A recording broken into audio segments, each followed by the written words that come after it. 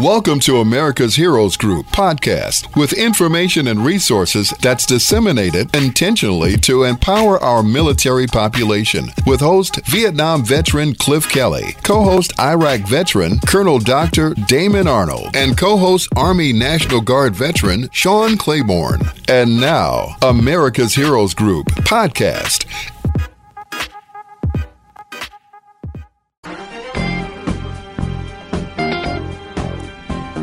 Welcome back to America's Heroes Group, our roundtable She Serves, She Matters with She Voices coalition partner Sistah Soldier.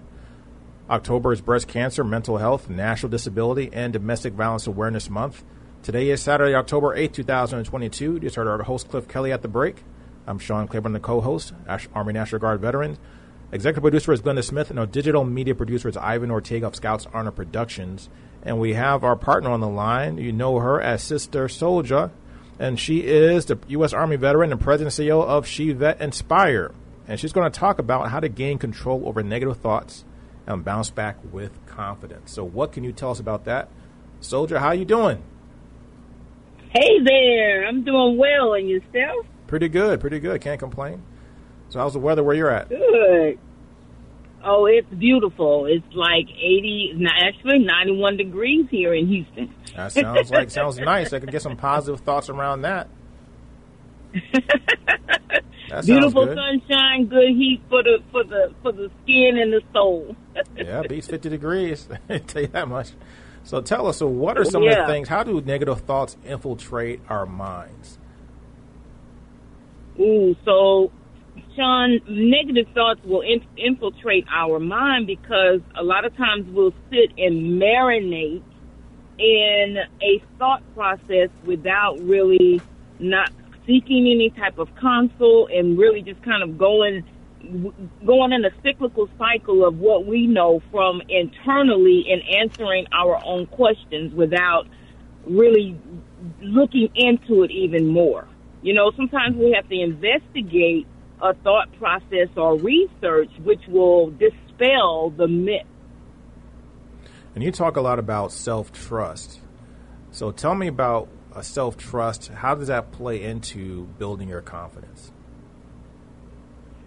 So when we talk about building our confidence, we want to look at things like, first let me just start where self-trust starts to deplete and how we end up with a low self-confidence. And one is because we don't keep our promises and our word to ourselves. So if we were to keep the word that we do, the things that we say we are going to do, and keep our promise of what we said to ourselves, then we would have more trust in ourselves and our ability to accomplish that which we said we would do. Give us an example of that. Before we move on, give us an example when we break that promise or break our word to ourselves. Okay, so let's the simplest one about maybe losing weight, you know, or I'm not going to self-sabotage myself anymore. We say we're not going to do something, but we fail to put, or we neglect to put things in place that will help divert our decision-making process when it comes to doing that very thing. So if we said we're going to watch how we eat and really go for losing weight, we need to research. We need to see what type of foods that are healthy for us to eat. We need to buy those type of foods or time ourselves, like at nighttime, the amount of food that we're going to eat, the times of the day that we will eat. And a lot of times it's recommended to eat 5 times a day. And when we start that may be a lot to eat because we're so used to eating 3 large meals at one time. So in order to eat 5 meals a day, we have to break that down, like put a timer, put a certain time where we're supposed to eat that snack that kind of takes the place of that third meal in the middle of the day or between lunch and breakfast. Just maybe grab a fruit or something like that. So we have to put a plan in place that will remind us to do that. So when the day is over, we're not feeling like we're so guilty that we didn't follow the plan that we we said we were going to do. And then we continue on the same track because we didn't do anything to change those patterns or those habits that we had and reform our thought process. And then we start to sabotage it. And it's just a cyclical thing. So to just keep going back and forth, and then we're no longer trusting ourselves because we didn't keep our word. So what's the difference between a reason and an excuse? Because people will say, well, the reason why I didn't, eat this or didn't do that is because the healthy food is too far away. There's no healthy restaurants in my neighborhood, or because it's more convenient and it costs more money to try to get this healthy food. What's the difference between a reason, or when does a reason become an excuse? A reason becomes an excuse when it's not an actual fact. And even though a lot of times, a great example, I had a training that I was to participate in, fly to LA for. And when it came time for me to take that trip, the day before, I was beginning to think of all the things that I could have done instead. Or what if my mom needed me, or something happened where, she fell. And so now I started getting worried and concerned. Well, what if all these things started thinking in my mind, what if this happened? What if that happened? And then the next thing I knew was I canceled my trip. And when it was the day that I actually was supposed to travel, I decided, you know what, all of those were reasonings. That did not happen. I made it up in my mind. And so am I missing out on something that could really forward me in my career? So what I did was rebook my flight, went on the trip, took the training, and everything was fine.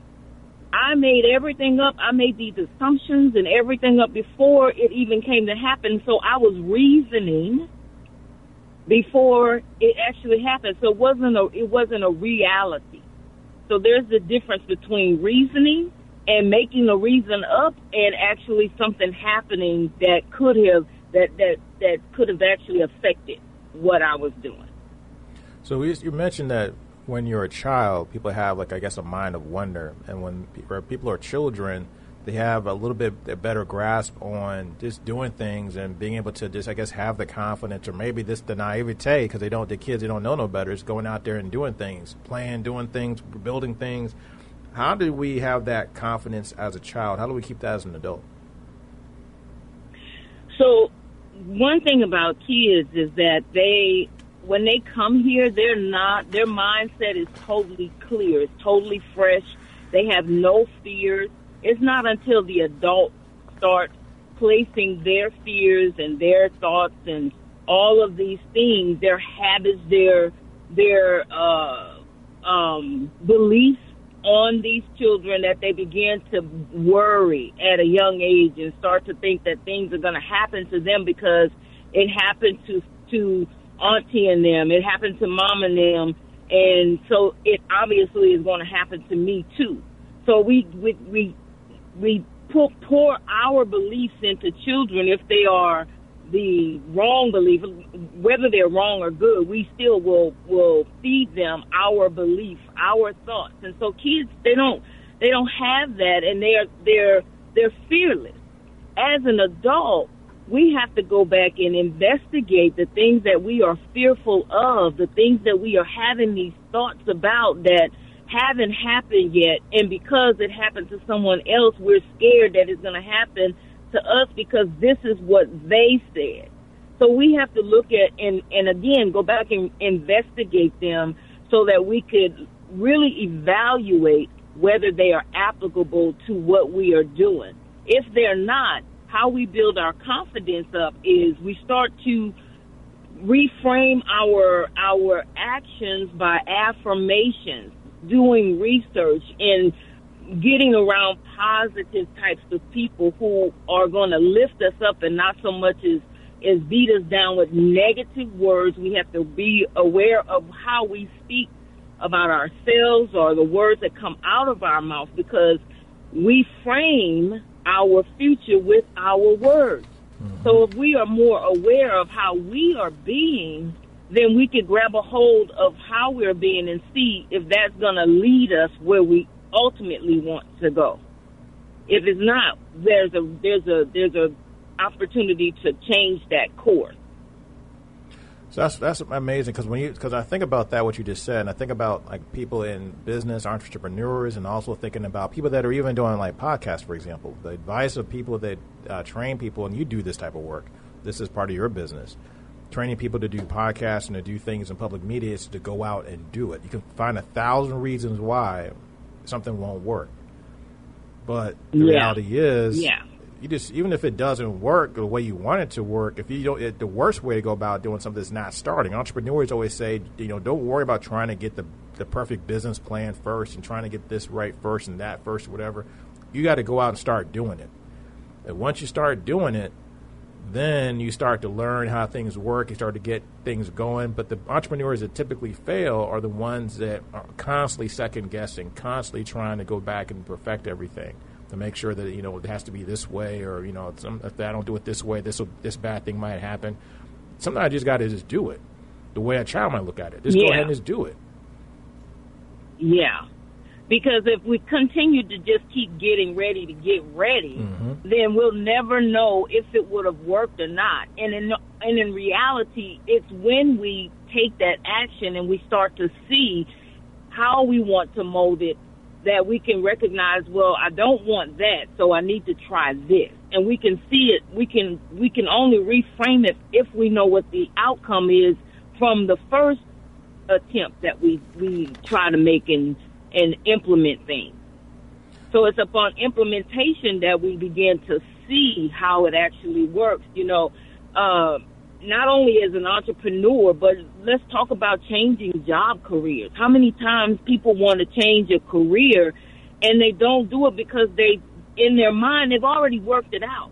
It's not going to work because I saw so-and-so, they made the transition and it didn't work for them, so I'm afraid to do it. But maybe that person never researched. Maybe they didn't go and get the additional training that they needed to be prepared for that job. It just was a thought. And if it's just a thought and no action is implemented, no action is taken, then it'll always just be a dream.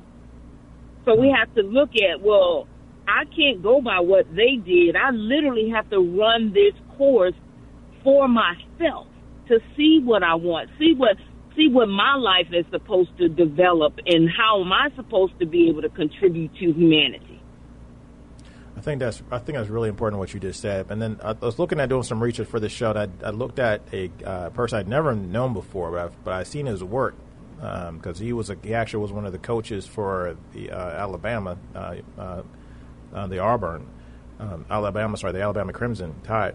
And sorry guys for mentioning Auburn and Alabama. But anyways, what he was talking about was the fact that negative thoughts were so toxic that in his programs, and this guy's worked with professional NBA players and also even trained military special forces to try to get their minds right, telling them that, hey, when you are doing something, you cannot have these negative thoughts in your mind because these negative thoughts will become self-fulfilling prophecies.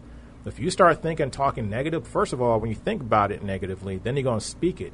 And once you say it, you said that it's like a 10 times multiplier when you say it versus thinking it. Because once you get to the point when you say it, then you start to do it. And once you start doing it, it multiplies again. And now you're doing bad behavior. Now it becomes a habit. So he's saying that when you go and you're trying to create positive change, you get to just stop talking negative. Just stop talking negative.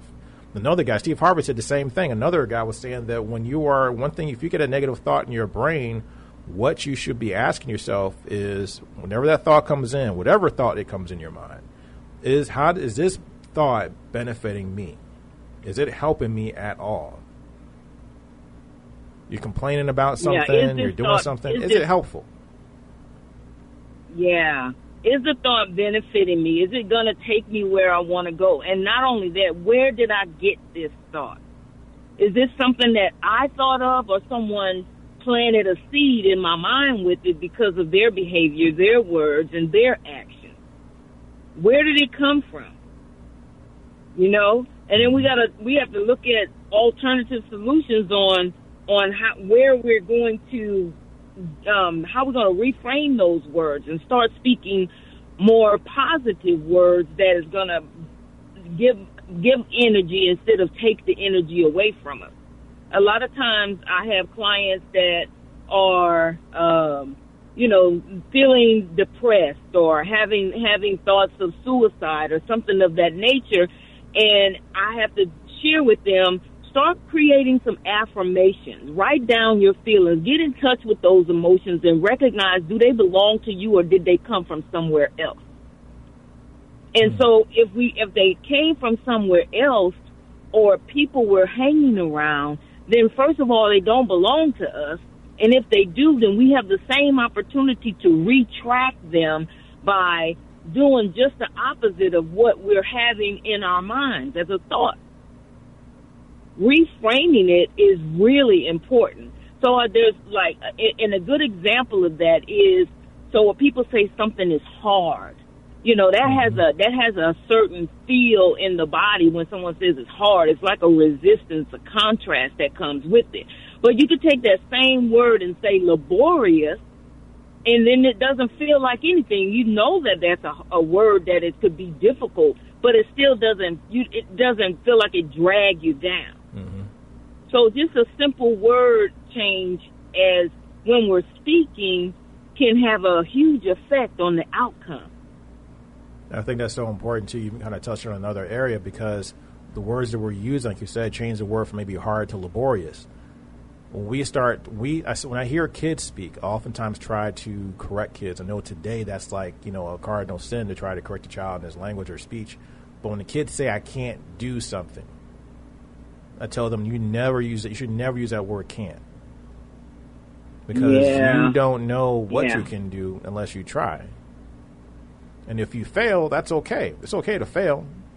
Failure is going to bring you knowledge and wisdom. It's going to bring you character. It's going to actually help you learn how to win. You can't, like Aerosmith said, you got to lose to know how to win. Yeah. And one of the things that coming from the military, we're not trained to fail. Mm-hmm. And so we get hard on ourselves, especially after we transition, because it's like, I'm a failure. But failure is not a bad thing as people would make it to be, as you just stated. It's actually gaining experience and getting tools for the next thing. Mm-hmm. Because when we know what we don't want, we know what we do want. And we only know what we don't want if we give it a chance. If we try that thing and it doesn't work out quite the way we expected it to, then we know how we can change it, what we need to do differently the next time. But when we talk about transitioning our mind from feeling like we are a failure and looking at it to whereas, no, it just was a practice. It's something that's preparing me for what I'm supposed to be doing or the next way or a way to get it better, And on that same note, like we learned in the military also, is that when you see an obstacle, don't just assume that it's insurmountable and you can't do it. It's kind of an offshoot that train not to fail kind of a mentality, but figure out how it can be done. Don't focus on what can't work. Yes. Figure out the ways it might be able to work. If it doesn't work, try something else, try a different route. Do whatever you got to do to get around that obstacle, whether you got to go around it. Maybe the way that they told you, the mission you told you, the way they said to do it, maybe it may not work, might be a mistake. But if you from the experience that you might have, you might learn some stuff, and then the second go around, third go around, fifth go around, finally it might get done. It might be the sixth time or the seventh time. Maybe you've learned something totally different. And we have to take in consideration that when we are given a mission while we're serving, we have a team. Mm-hmm. We have people. Everyone knows their position. Everyone knows what they are to contribute. And so, therefore, failure is not an option. And we never fail. Mm-hmm. We never have anything that happens where the mission is not complete because they provide all of the tools. Mm-hmm. So when we are on our own, we're now trying to make everything happen like we are a team of one, but there are missing components because there's not someone working each individual part to make it work as a specialized project. So we have to give ourselves some grace and recognize that that's still not failure. It's just we are operating in a different manner, and we have to see it as a whole, but and bring together other people to help us accomplish that, or take it a little slower, and it still can get done. Veterans, people, make sure you build your team, build your army, build your force, build your squad, whatever you want to call it. So that way you can have success and do the things you need to do. Sister Soldier, it's always been a pleasure to talk to you and get some advice and get information, and also to hear the things you've learned in your business. And also, She Inspires. That is a great organization. We appreciate you. We appreciate you, too. Thank you very much. Have a great weekend. This is America's Heroes Group. We'll be right back.